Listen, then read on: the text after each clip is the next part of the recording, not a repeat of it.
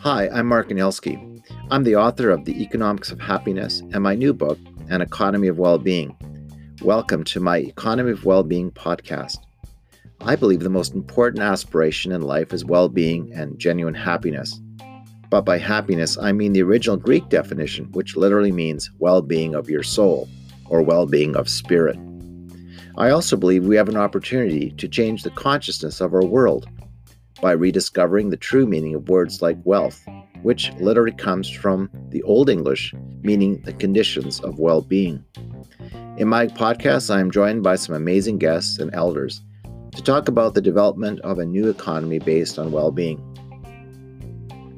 I wrote about these ideas in my first book, The Economics of Happiness, and in my new book, An Economy of Well-Being, which explores stories and examples of how the new economy of well-being is emerging in our world.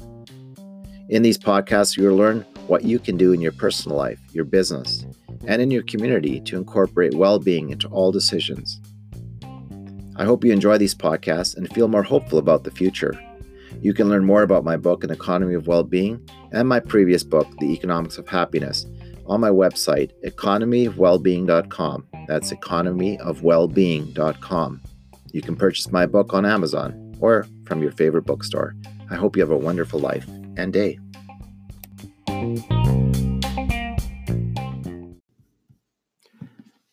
Takota Coen is my next special guest on an Economy of Wellbeing podcast.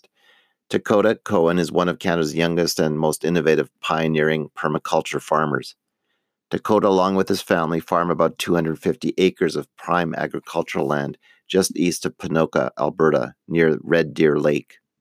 They practice a form of land stewardship called permaculture. Permaculture is a set of design principles centered around whole systems thinking, simulating or directly utilizing the patterns and resilient features that are observed in nature. Permaculture is a philosophy of working with rather than against nature, looking at the interaction of plants and animals and all their functions rather than treating an area from a basis of single production systems, which has been the basis of our industrial agricultural systems for decades. Takota was born, raised, and now helps steward Coen Farms using these permaculture principles. The Coen family has been transforming their 250-acre farm into an agroecological oasis since 1988.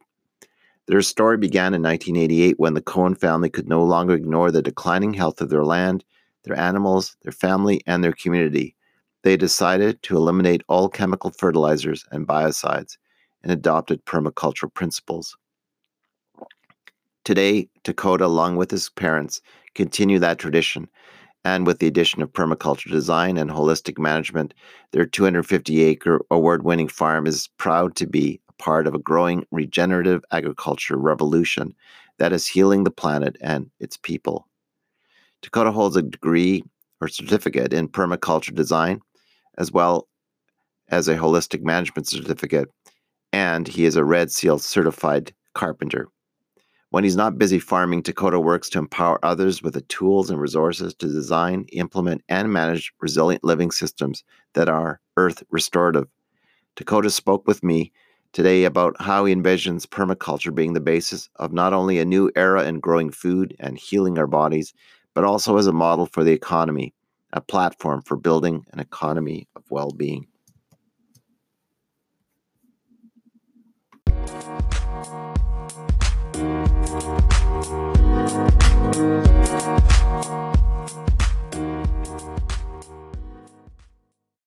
Welcome, Takota Coen, to an Economy of Wellbeing podcast.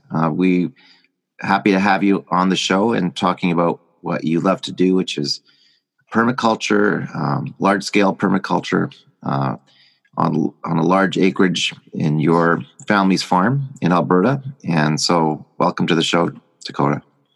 Thanks for having me on, Mark. You're welcome. Well, tell us a little bit about what is permaculture and why should we care about permaculture as an alternative way of tending the land versus industrial agriculture or any other approaches? Great question.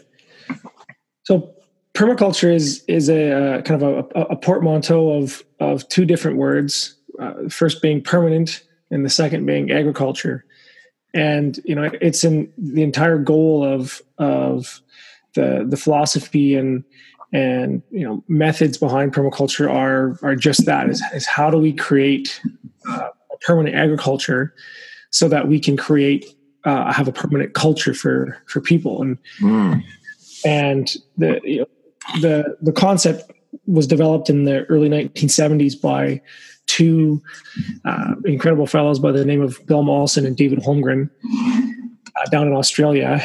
After they had both kind of independently been doing research into the shortcomings of the industrial agricultural revolution that had happened after the Second World War.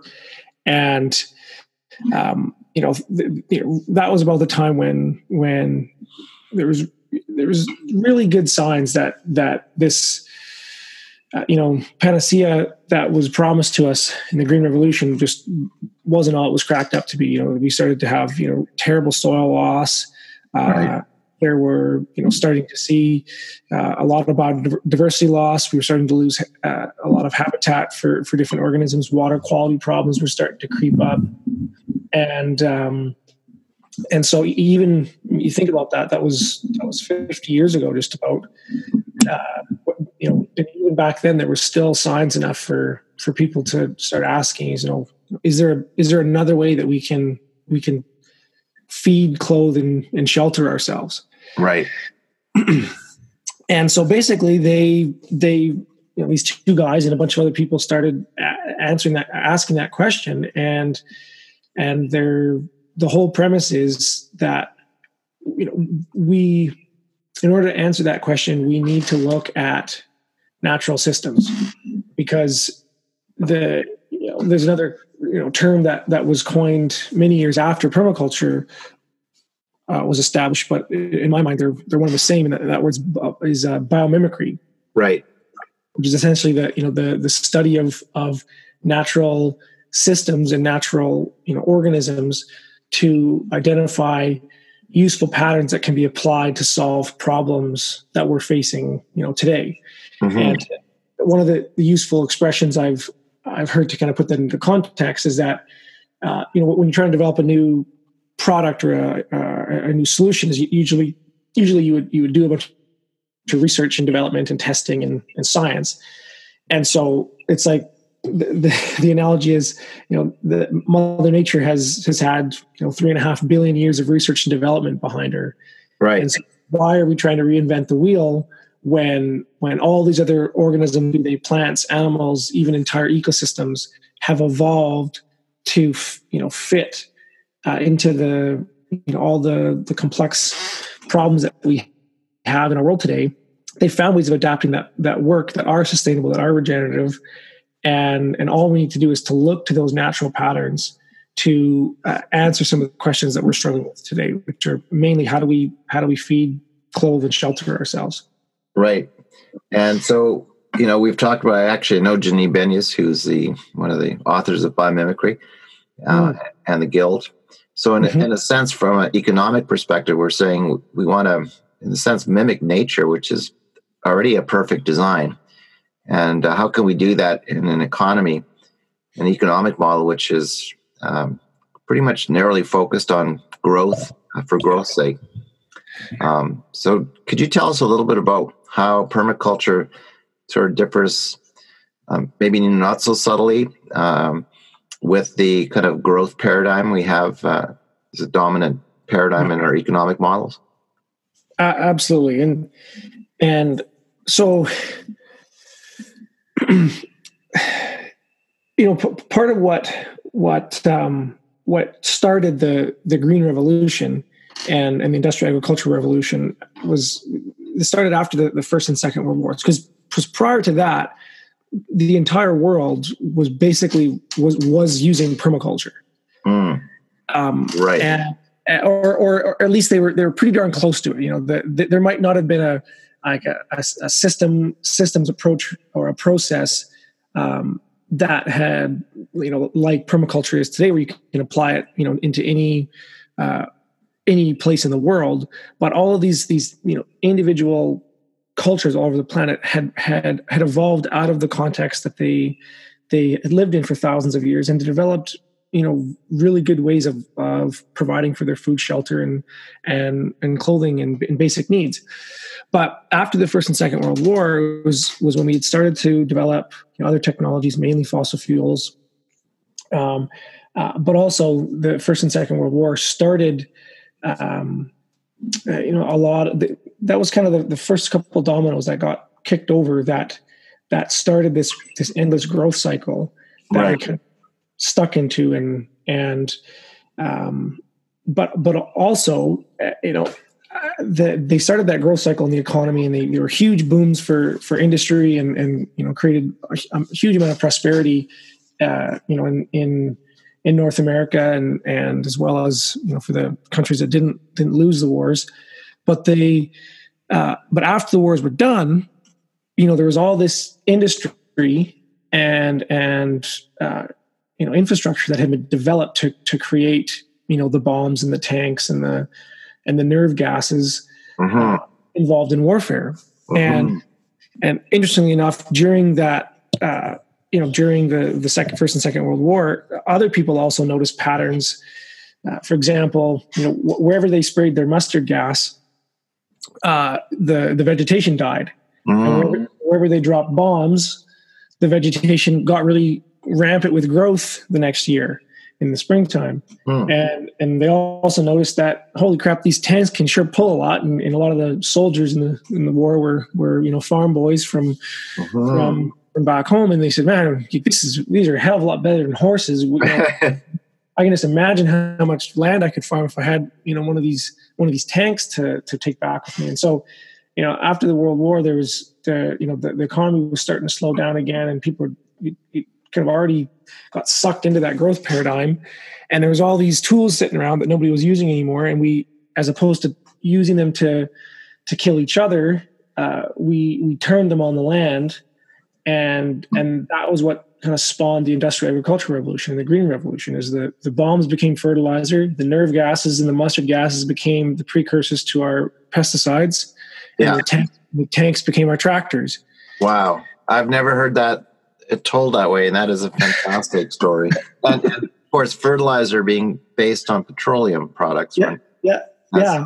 So we took warfare technology and applied it to agriculture. Exactly. And so we have a war-based agricultural industry globally. Exactly.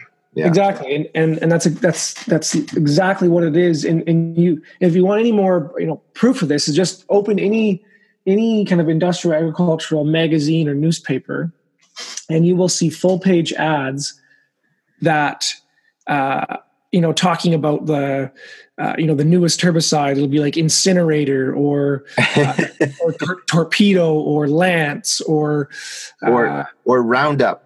Or Roundup or all these names, and the pictures behind them will be of this idea of like it's a battle. We're in a fight against nature, because nature is trying to do one thing and we don't want her to do that, and so we're going to make it do something else. And nature's the enemy. Wow. And it's very combative, and so that, like, you take that and you if you contrast that with permaculture, is that the major difference is that we don't see nature as our enemy. We see it as our biggest ally, and we're not trying to fight it. We're trying to work with it. Right. We're relational with the land, as indigenous people have been. Exactly. As we were probably for 10,000 years. And if it was not for the last 120 years, it's quite remarkable. This little window is rather small. It is. And so, like, all these things kind of teamed up together to get us in the situation that we're in right now. And it really is quite troubling. And I think this is why so many people are the warning signs started. When was Silent Spring, Rachel Carlson's? That was in the 1964, I think. That was 64. Yeah. So that was a few years after that, 1971 or 72 was when permaculture, which was basically how do we create a systemized approach to working with natural systems and mimicking them, and listening to how plants communicate? I know as a forester, there's now more evidence that plants actually are talking to each other in the forest. Absolutely. And it's quite remarkable. We know very little, really. Yeah, absolutely. Yeah. And that's the beauty of this is that one of the other kind of patterns you can look for in the differences between industrial agriculture and the permaculture agriculture is the amount of humility that the everything to do with industrial agriculture is very precise and confident and in my opinion very arrogant. It's like arrogant. Yes, arrogant. Versus with these permaculture systems, just like you just said, is like we actually we know nothing. We've been here. Nothing. We've been here for a blink, and for us to come in and say, you know what, trees aren't all that important. We don't need that, or this species, it has no value. Like mosquitoes serve no purpose, so let's just eradicate them. Yeah, let's just eradicate them. And we have no idea what we're doing. We're basically pulling blocks out of the Jenga tower, like kids, and we're getting to the point where it's about to fall over. Right. And whereas, permaculturists are just like saying, whoa, like we have no idea what we're doing. And if anything, we shouldn't be pulling blocks out. We should be trying to figure out how we can put our own blocks kind of back on top of the system and shore up the weaknesses. That's fantastic. That gives me a very clear image. So tell us a little bit about Coen Farms, your parents, why, and your little David against this behemoth Goliath with juggernaut, this tank kind of economy that just keeps churning along. And here you are trying to, put a stick in the spokes of this giant momentum. How are you doing, and how are you making your own business case that this approach is actually is better, let's say, for Alberta, better for us? Yeah, great question. So just a bit of background story about our farm is in the early 1980s. My dad in his lifetime he and because he farmed with his grandfather. Right.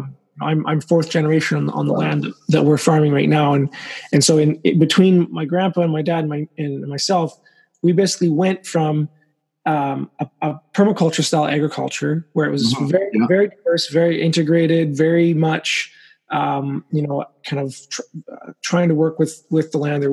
My grandfather used horses and things like that. And then in his lifetime, my father's lifetime, they went into using the machines of war on the land. Right. And they had hog barns, they had feedlots.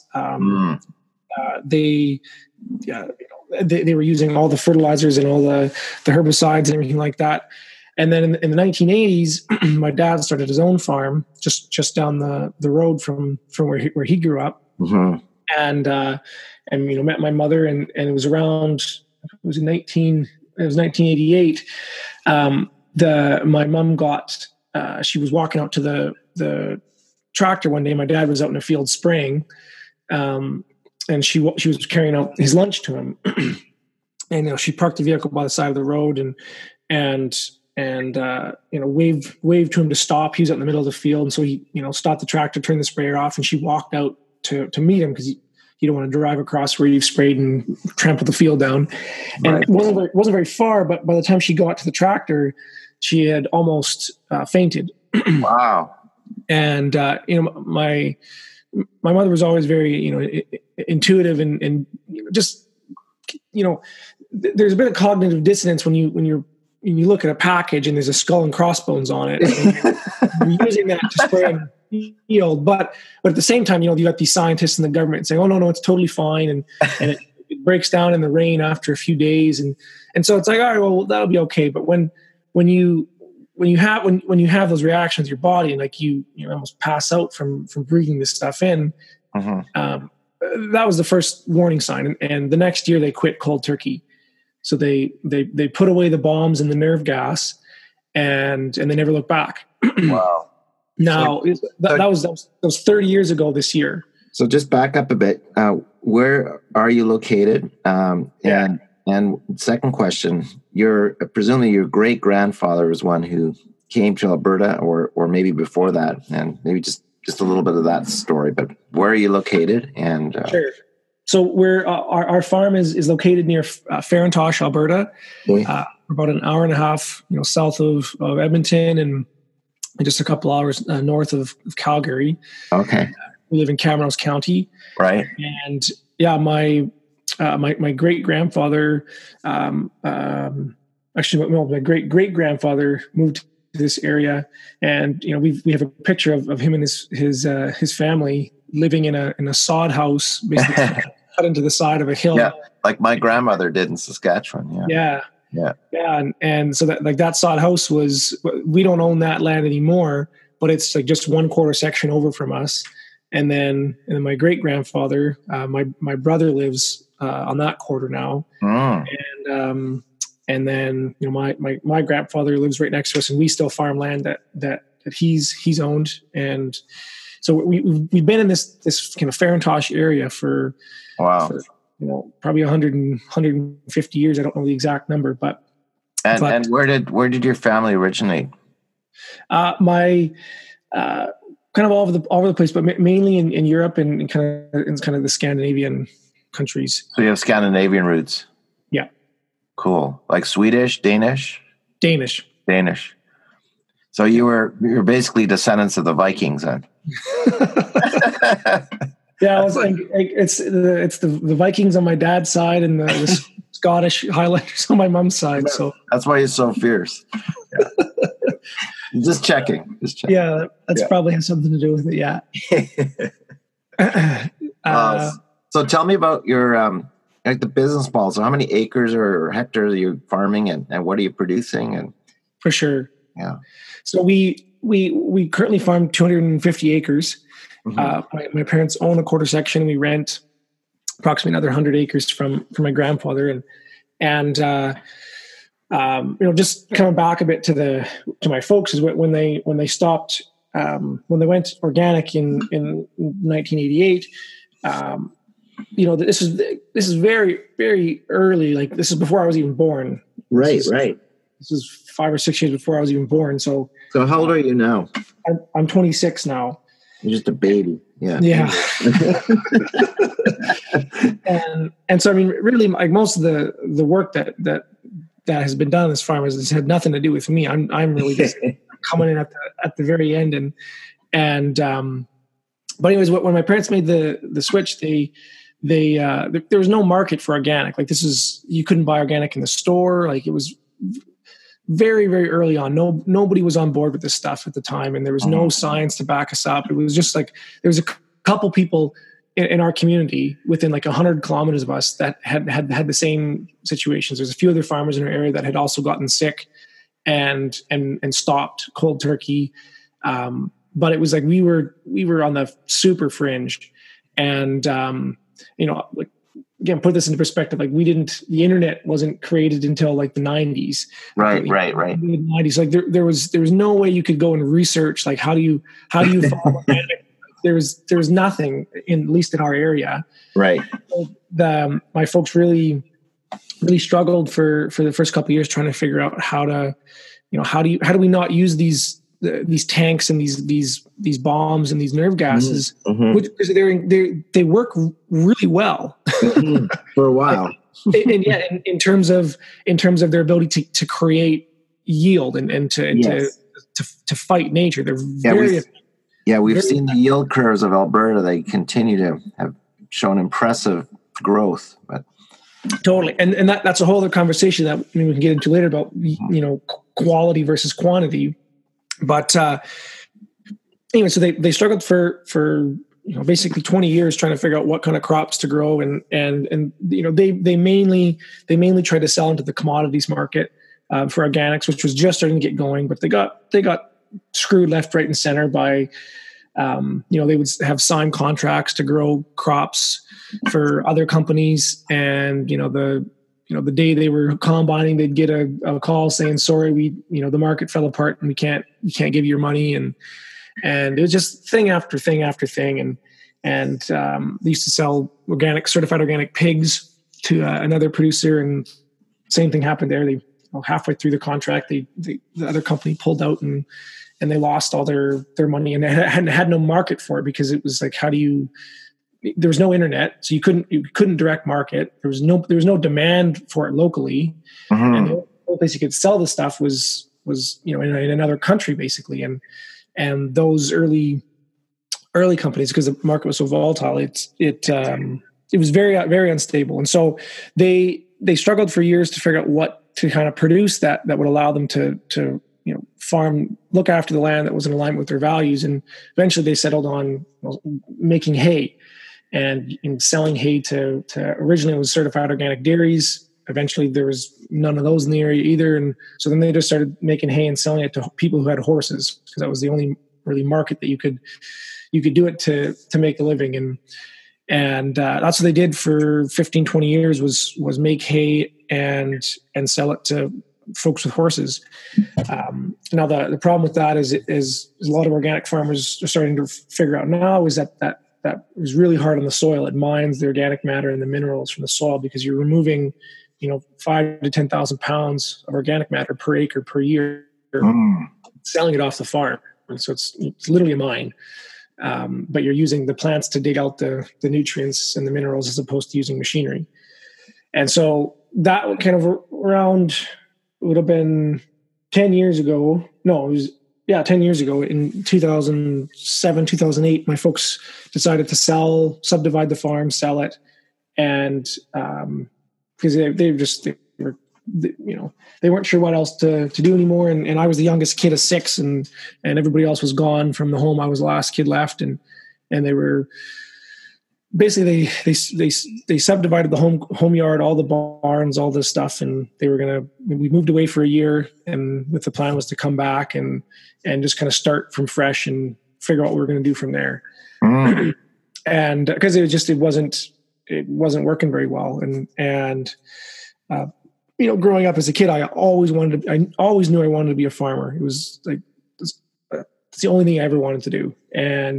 But seeing the struggles that my parents went through financially, trying to make a go of, it's like their refusal to destroy the land, put them at such a financial disadvantage that it was really detrimental to their quality of life. And even though we had a great life growing up, it was very stressful on them.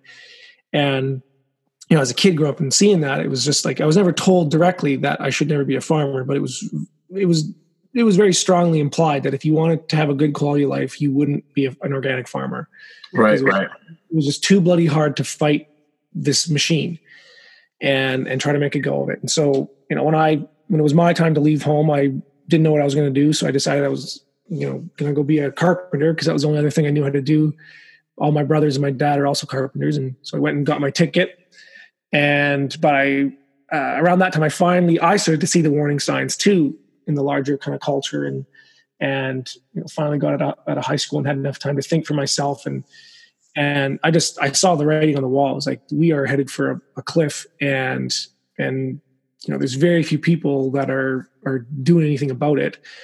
And it's particularly in our community. And I said to health that I'm coming back to the farm, and I'm going to, come hell or high water, I'm going to try to find a way to make this work financially. And so I came back to the farm full time 6 years ago. And I haven't, apart from doing a bit of education stuff and a little bit of, construction here on the side, a little bit, most of my income has come from the farm. Mm-hmm. And so basically now, and we'll talk a bit about how we've developed some of those systems, but right now we sell grass-fed beef, milk-fed pork, pasture-raised eggs.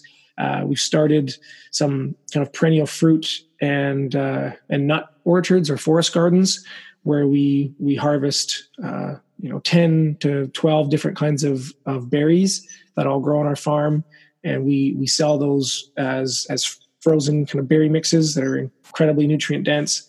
And we also started to sell our own herbal teas that are made from some of the leaves of some of those bushes that were traditionally used by the indigenous people of North America and other places in the world. Right. And so those are the primary kind of products that we have for sale on the farm. But the other piece that's makes us kind of unique is that we, part of trying to mimic nature is that you have to be an ecosystem. Mm-hmm. Nature is there's no monocultures anywhere on the planet because it's not efficient it's not efficient and it's not stable. And so we also produce all of our own feed for our animals. So we grow all of our own hay and we grow all of our own grain, or at least that's our goal. This year we had a drought and we had to buy a bit of grain in, but most years our farm produces everything our farm needs to support itself, except for a few inputs. We still use a little bit of fossil fuels, mainly like diesel. We use about 1 to 2 gallons of diesel per acre. Right. Like on average, and there's a few parts here and there, and we purchase in livestock minerals and salt. Apart from that, everything else is produced on the farm, because that's part of what permaculture's goal is to have these kind of, our farms are superorganisms or ecosystems that every yield that the farm has is used by the farm itself, and everything that the farm needs it can somehow gather that from within itself, and there's very little energy exchange from outside. And so to put that into perspective, our farm uses 1 to 2 gallons of diesel fuel per acre on average to grow all of our own grain, all of our own hay. That you compare that to the farm across the field from us. If you apply nitrogen fertilizer at the recommended rate for any crop in the world, say it's 100 pounds per acre for wheat or something like that. If you apply 100 pounds per acre, that's the equivalent of 100 gallons of diesel per acre. Wow! In terms of energy, incredible. Now, and to put that into perspective even further, is that the amount of energy that you would use to fertilize that crop cancels out the calorific value of the crop itself, just with the nitrogen fertilizer. So say you get 1 million calories per acre of wheat. Well, it took 1 million calories of fossil fuels and and hydrous ammonia or whatever it is, roughly speaking, to get that yield just with the nitrogen. They're also applying phosphorus that's either coming from Saskatchewan or Africa, right? They're also applying some form of potassium typically as well, right? And then they're spraying it 4 to 9 times with some kind of a nerve gas or an insecticide or something else, and then they're using neonicotinoids as seed treatments. And on top of that, you've got to put your fossil fuels and your diesel in all your tractors to do all your harvesting. So this idea that industrial agriculture is going to feed the world is an absolute joke. It's absolute. Right. There's no proper accounting or energy auditing that's happening right now within our current agricultural system. And the bigger our farms get and the more high tech they get, the more inefficient they are. And that's just the production. There's another fellow, I think we talked about this in the last conversation we had. I can't remember what his name is, but he wrote an article called "The Oil We Eat." And in there he talks about the energy required in food processing and transportation. And there it's like 10 to 1 in terms of calories. It takes 10 times it takes 10 calories of energy to process and transport and package our food for every 1 calorie of energy we produce, our food we produce. Yeah. So it's like we're sitting somewhere between, basically 15 to 20 calories of energy in to 1 calorie of food out. And on top of that, we are polluting our aquifers. We're destroying our riparian and wetland areas. We're creating dead zones out in the oceans and our lakes. All of our fish in Alberta are dying every year. There's, all the fish are dying from fertilizer runoff. We've got, all these phytoestrogens and and chemicals that are disrupting our nervous systems. Again, put this into perspective: the amount of fertilizer, or herbicides and pesticides sold in Canada last year is the equivalent of about 2 kilograms per person in Canada. It's like over 90 million kilograms of pesticides were sprayed in Canada last year. Amazing. And that number doubles every 3 to 4 years. And so it's like, is it any wonder that everybody's getting sick? All we're in the middle of there's other scientific research that's showing that we're in the midst of our sixth mass extinction event on the planet right now. Right. Because we're losing, particularly in our insect species, they're all dying, and it's all directly comes back to the concept of trying to fight nature. Right. Wow, that was a stinging indictment. So I hate to go political, but we're about to enter another election in this province, and if you were running in your riding, if you were even running for the premier of this province, what would you do? What would you present in terms of your vision of a permaculture, knowing that you're against incredible opposition?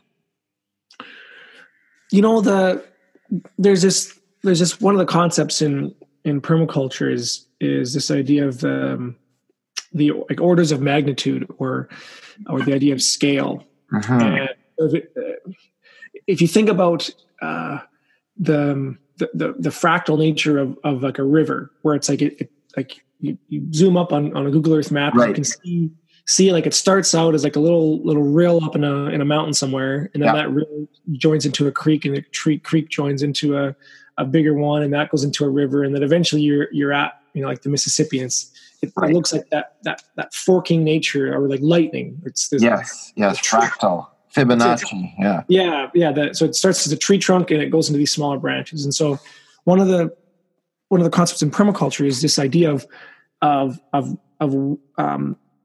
working at the right order of magnitude. So it's like if a problem's too big, like if you're trying to dam a river or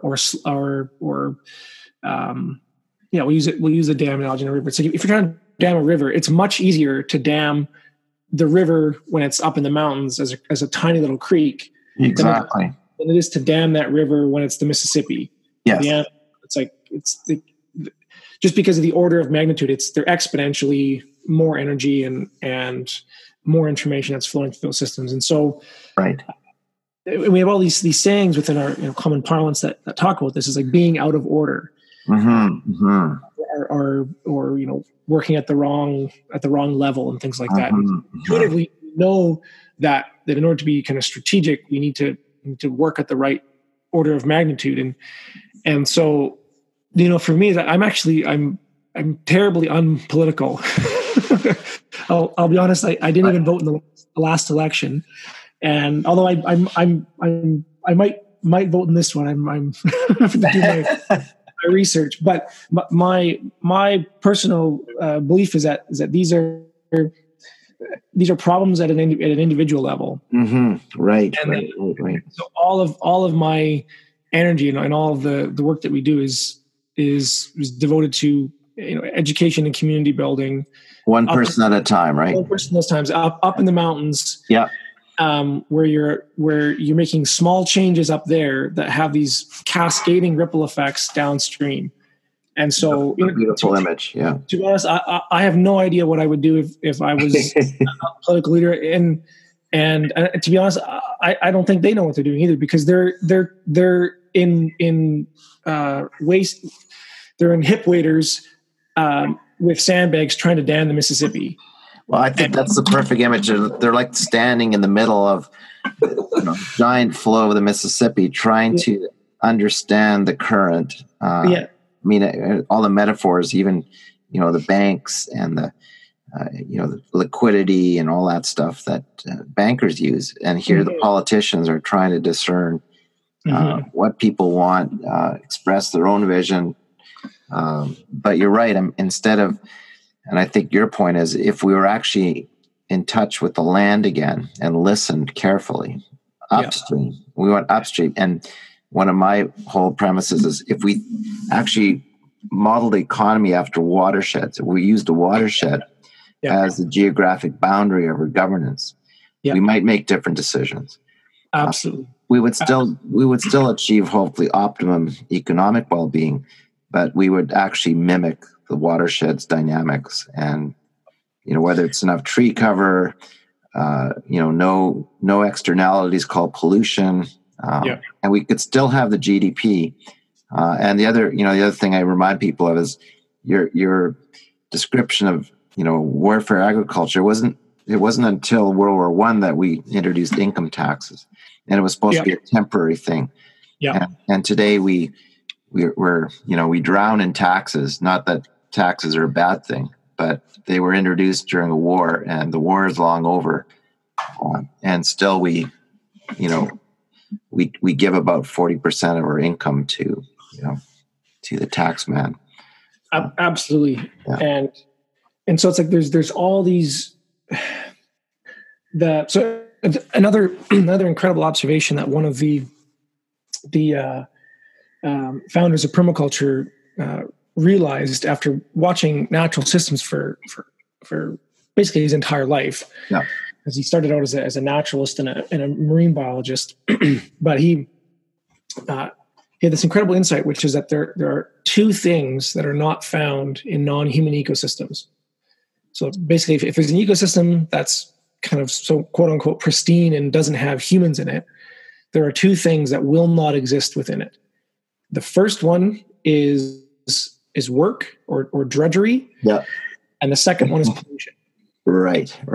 There is no such thing as drudgery, and there's no such thing as pollution in non-human ecosystems.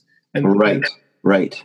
And the reason for that is because they're so efficient, and whenever there's an opportunity or a pollution source that's created, that's a niche that another organism is able to come into and take advantage of that. And that's why ecosystems are all these webs of interconnectivity that are so important. And when you pull one organism out, the whole thing can collapse because that one organism was responsible for dealing with an energy flow through that system that will quickly become a pollution because they're not there.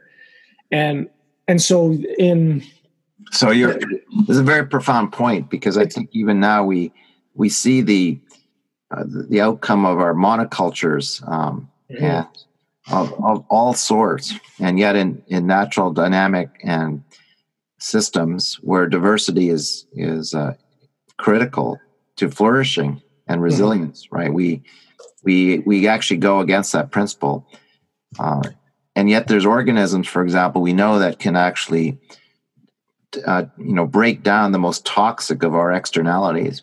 Absolutely. But if the system is overwhelmed by a volume of those externalities, then it can't cope. So, yeah, absolutely. And so Bill's main insight was that ironically, it's in our so pollution stems from work. Because humans have created this concept of like the Sisyphean task, where it's like that you can be engaged in a niche within an ecosystem that you hate. Right. How many of us go to work and we actually hate what we do? Exactly. We hate our jobs. How I think it's something like only 13% of Canadians working actually find their work meaningful. Exactly. It's this stinging indictment that our work is not bringing us meaning. Exactly. And so it's pollution. Yeah. It's pollution. And that's exactly what happens. And so when farmers started to see their land as something they were at war with, they started to hate it, and then it felt like work. And then whenever you feel drudgery, it's not a good feeling, and so you try to get it away. You try to offload it onto somebody else, and that's when you create pollution, because now you're not going to do the work they used to do by hand anymore. You're going to need a tractor because it was too much. and this whole thing just spirals out, and it's like you need a bigger tractor to pull this thing because it feels like too much work, and then you need a shed to put all your tractors in, and then you need all it, and it's the same fractal nature as our river systems, but as opposed to carrying the lifeblood of the planet, it carries all these various externalities that are essentially pollutants, and the whole thing collapses. And so one of my kind of mantras on the farm here is that is drudgery is punishment for stupidity.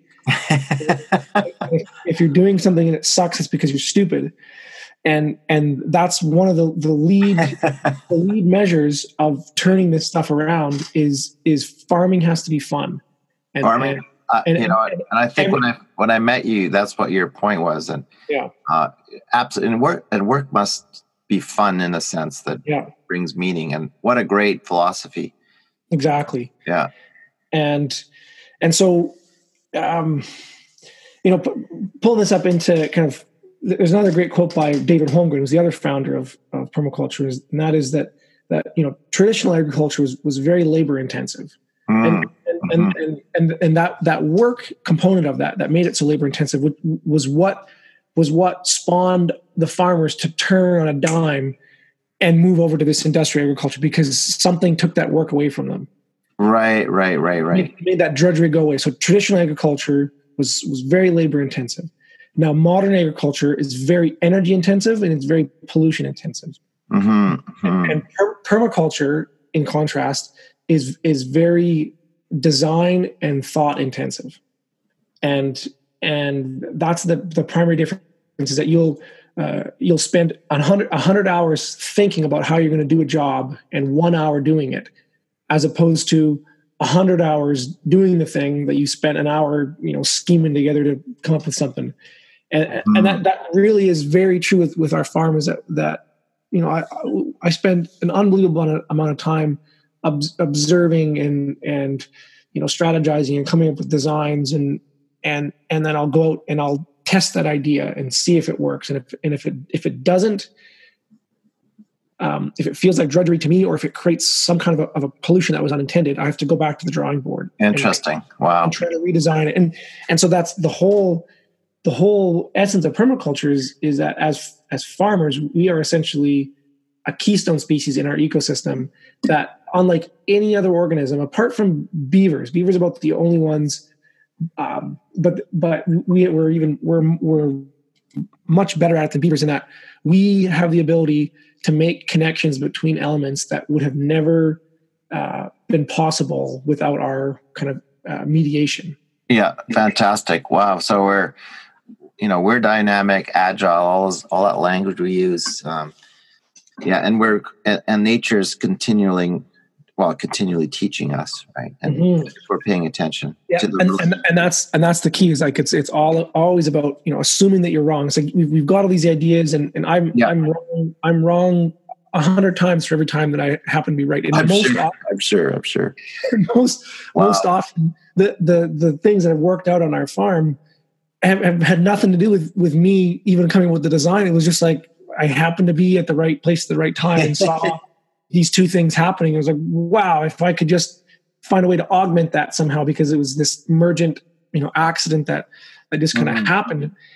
And so coming back to like even before kind of like the traditional kind of agricultural sense, like a lot of the indigenous peoples of North America and Australia and the Inuit, like they were gardeners more so than they were farmers. Yes. And they were very much interacting with their environment, but they weren't fighting it. And that's the difference. There's the Carolinian rainforest that's in kind of Ontario and a bit of Quebec is one of the most diverse ecosystems in Canada and arguably in North America. Wow. And a lot of the biologists and anthropologists now believe that entire rainforest was planted and intended by indigenous people. Same thing with the Amazon.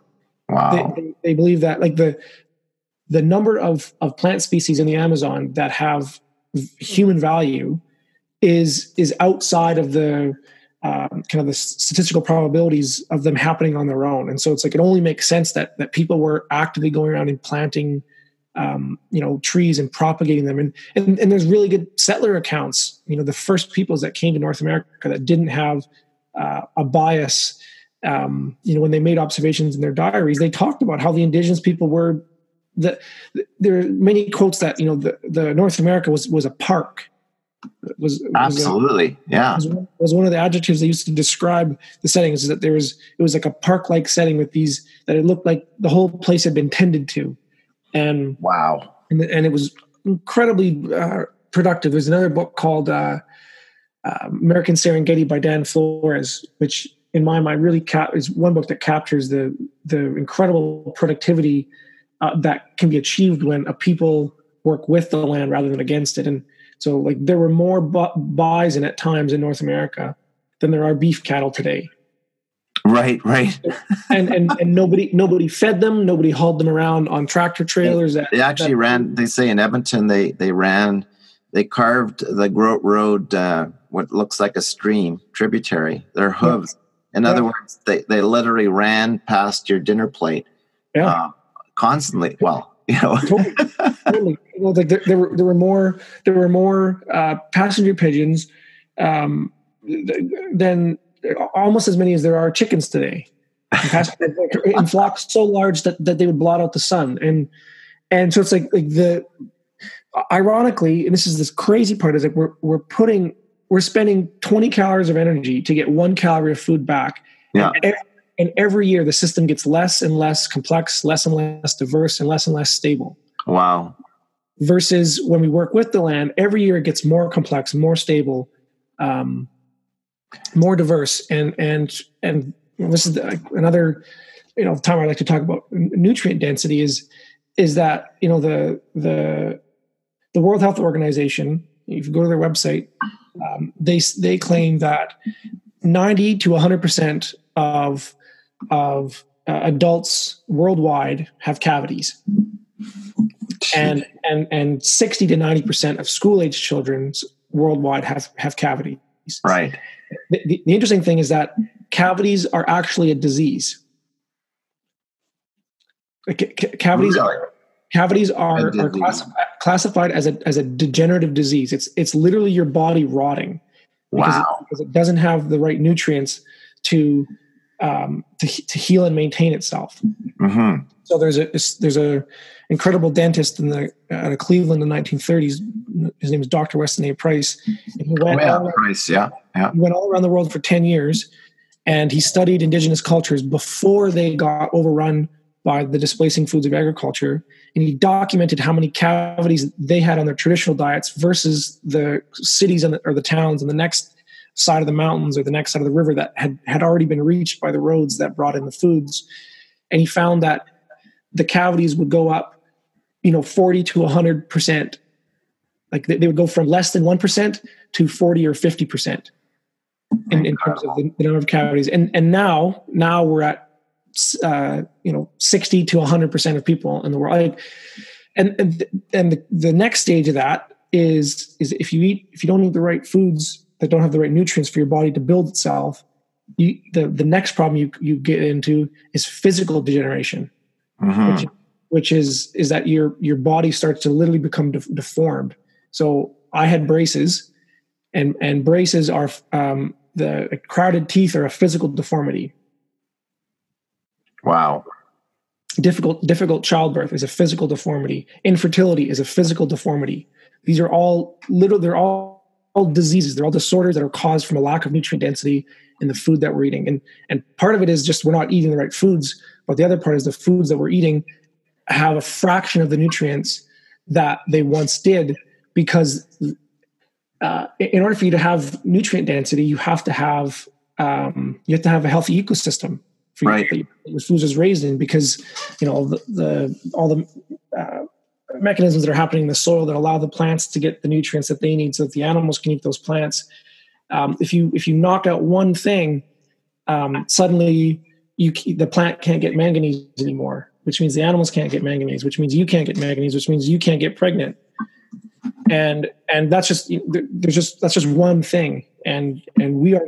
I used the analogy earlier. It's like we're little kids that are pulling out blocks in the Jenga tower, and we're starting to see it fall over, and we're seeing that in the health of our people and in the health of our ecosystems. And more than like it's my entire message is that like we are literally eating ourselves and our planet to death. Right. And one of my favorite words is dis-ease, right? Exactly. We have systemic dis-ease, and we feel it in our gut, in our spirit. And it's such a powerful word, dis-ease, you know? It is. And so that, you know, that class falls over into the, you know, we're having all these mental health issues right now. Mental health is the new kind of buzzword, and it's particularly for farmers. And this is another, you know, ironic component to this, is that worldwide farmers and tradespeople have the highest suicide rate of any occupation. Mm-hmm. Yeah, you were saying that. Yeah, and in some places in the world, particularly in India, the suicide rates are like 25% of farmers. Yeah. 1 in every 4 farmer kills himself. And the most common way farmers are killing themselves is by drinking the pesticides that they spray in the fields. Horrible. So the most common way they're killing themselves. And even here in North America, there was a presentation at the conference I was at last night. It was what was it? In North America, again, it's trades and farming. Farmers are the highest suicide rates of any population, and 75% of the people who kill themselves are males. Right. And so it's like there's all these problems. The system is literally falling apart at the seams. And for me, it's like we're eating ourselves and our planet to death, and the only way we can fix that is through food. Mm-hmm. It's like we need, and in order to have healthy food, we need to have healthy ecosystems, and they're one and the same. Yeah. So healthy food is healthy medicine. Yeah, exactly.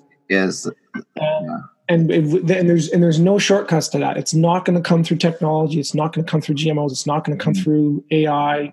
It's going to come through a deep understanding of natural systems and how to partner with them in ways that increase, you know, biodiversity and thus the nutrient density of our foods. And that's what permaculture is all about. And it's a systemized process that it works anywhere in the world. It gives you, you know, principles and steps that you can observe the natural patterns of your area and identify ways that you can basically dance with nature.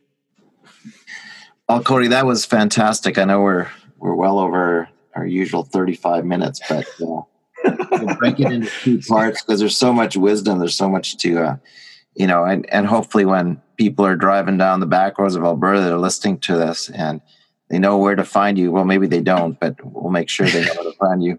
And I think the first time I met you, I think you were talking about how the best thing that can happen is when your neighbors compliment you or ask simply, "What are you doing?" And they become curious, and your sort of message, you know, this is going to happen. It's not going to be maybe a political movement, but it's sort of one neighbor at a time, you know, one bite, one experience at a time, that we're going to get through this trauma that's, you know, as kind of a result of at least 2 world wars. And wow, you know, I usually ask the last question is what gives you hope, but I think you're a 26-year-old who you know decided not to vote, which is typical of your age cohort. But I think you're just teaching us that, you know, a new democracy may be just people doing things one person, one neighbor at a time. Absolutely. Yeah. And you know, we unfortunately didn't get a chance to talk much about the economy, but you know, that is one of the primary drivers. You know, maybe I'll finish with this: is that I do not. I want to make it super clear that I don't want to demonize any farmers who are still practicing industrial agriculture. Is that there are an unbelievable amount of pressures whether they're social or economic or legislative, that are keeping this current agricultural system afloat. And in my opinion, the biggest one is economics. Is that these farmers have been dug into loans that are, if that the only way they can get insurance, right? I mean, why would a farmer ever think about suicide if you love the land? I mean, if you exactly really have it, yeah. And all the farmers that I know, I know a lot of conventional farmers is that they love their land. They love their communities. Nobody goes out no farmer has ever woken up and said, how can I destroy the land today? It's never happened.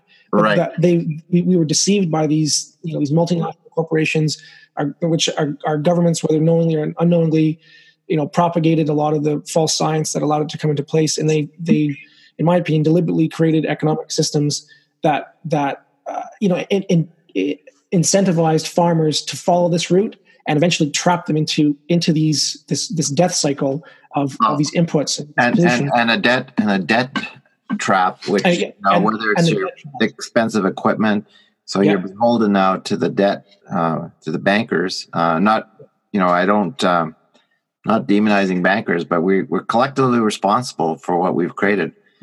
Yes. Yeah. And so, for me, this is again why I feel like it's like one of the ways we can get out of this is we don't have to wait for somebody else to do something about this. Is like we can all start eating the change you want to see in the world today, and like that's one of the most profound ways. And I know it's challenging because a lot of consumers are like in Alberta, 46% of consumers are within $200 of bankruptcy every month. Yeah.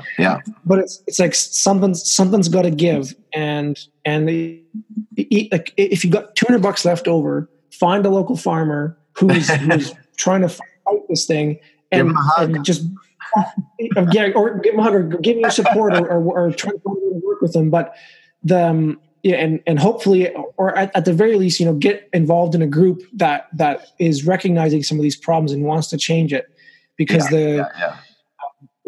and this is where we start to get further on down the river and things get a little bit harder to manage because there's a lot more energy there. But that's kind of my goal is how do we find the people up in the top of the watershed and collect their energy so that we can start blowing through some of these dams that these multinationals and our governments and our banking systems have built up over the last 150 years. And so I've sorry about that. Permaculture at its core is about revolution, but it's not about fighting the system. It's about making the system obsolete. Exactly. And I would even temper you to use the word revolution. Actually, you know what it means? It means to revolve back. Yeah. So all you're saying is we're revolving back to what was 10,000 years of wisdom at least, right? Yeah. At a time. So, we've only, I said, this has been a B movie, a bad movie for 150 years, probably. Yeah. Or since the Industrial Revolution. And it's not that we can't learn from the wisdom of the past and modernize it. And you're right, without, I would say what happened to original intelligence, we're rushing into artificial intelligence. And so, what happened to common sense? Yeah. And you've been speaking common sense for an hour. So I truly value, it's remarkable. Here you are 26 and you're speaking such, enlightened and plain language. So I want to thank you for this remarkable conversation. And I'm sure we'll have more of these, I'm sure. I anytime. Okay, so I'm just gonna stop recording.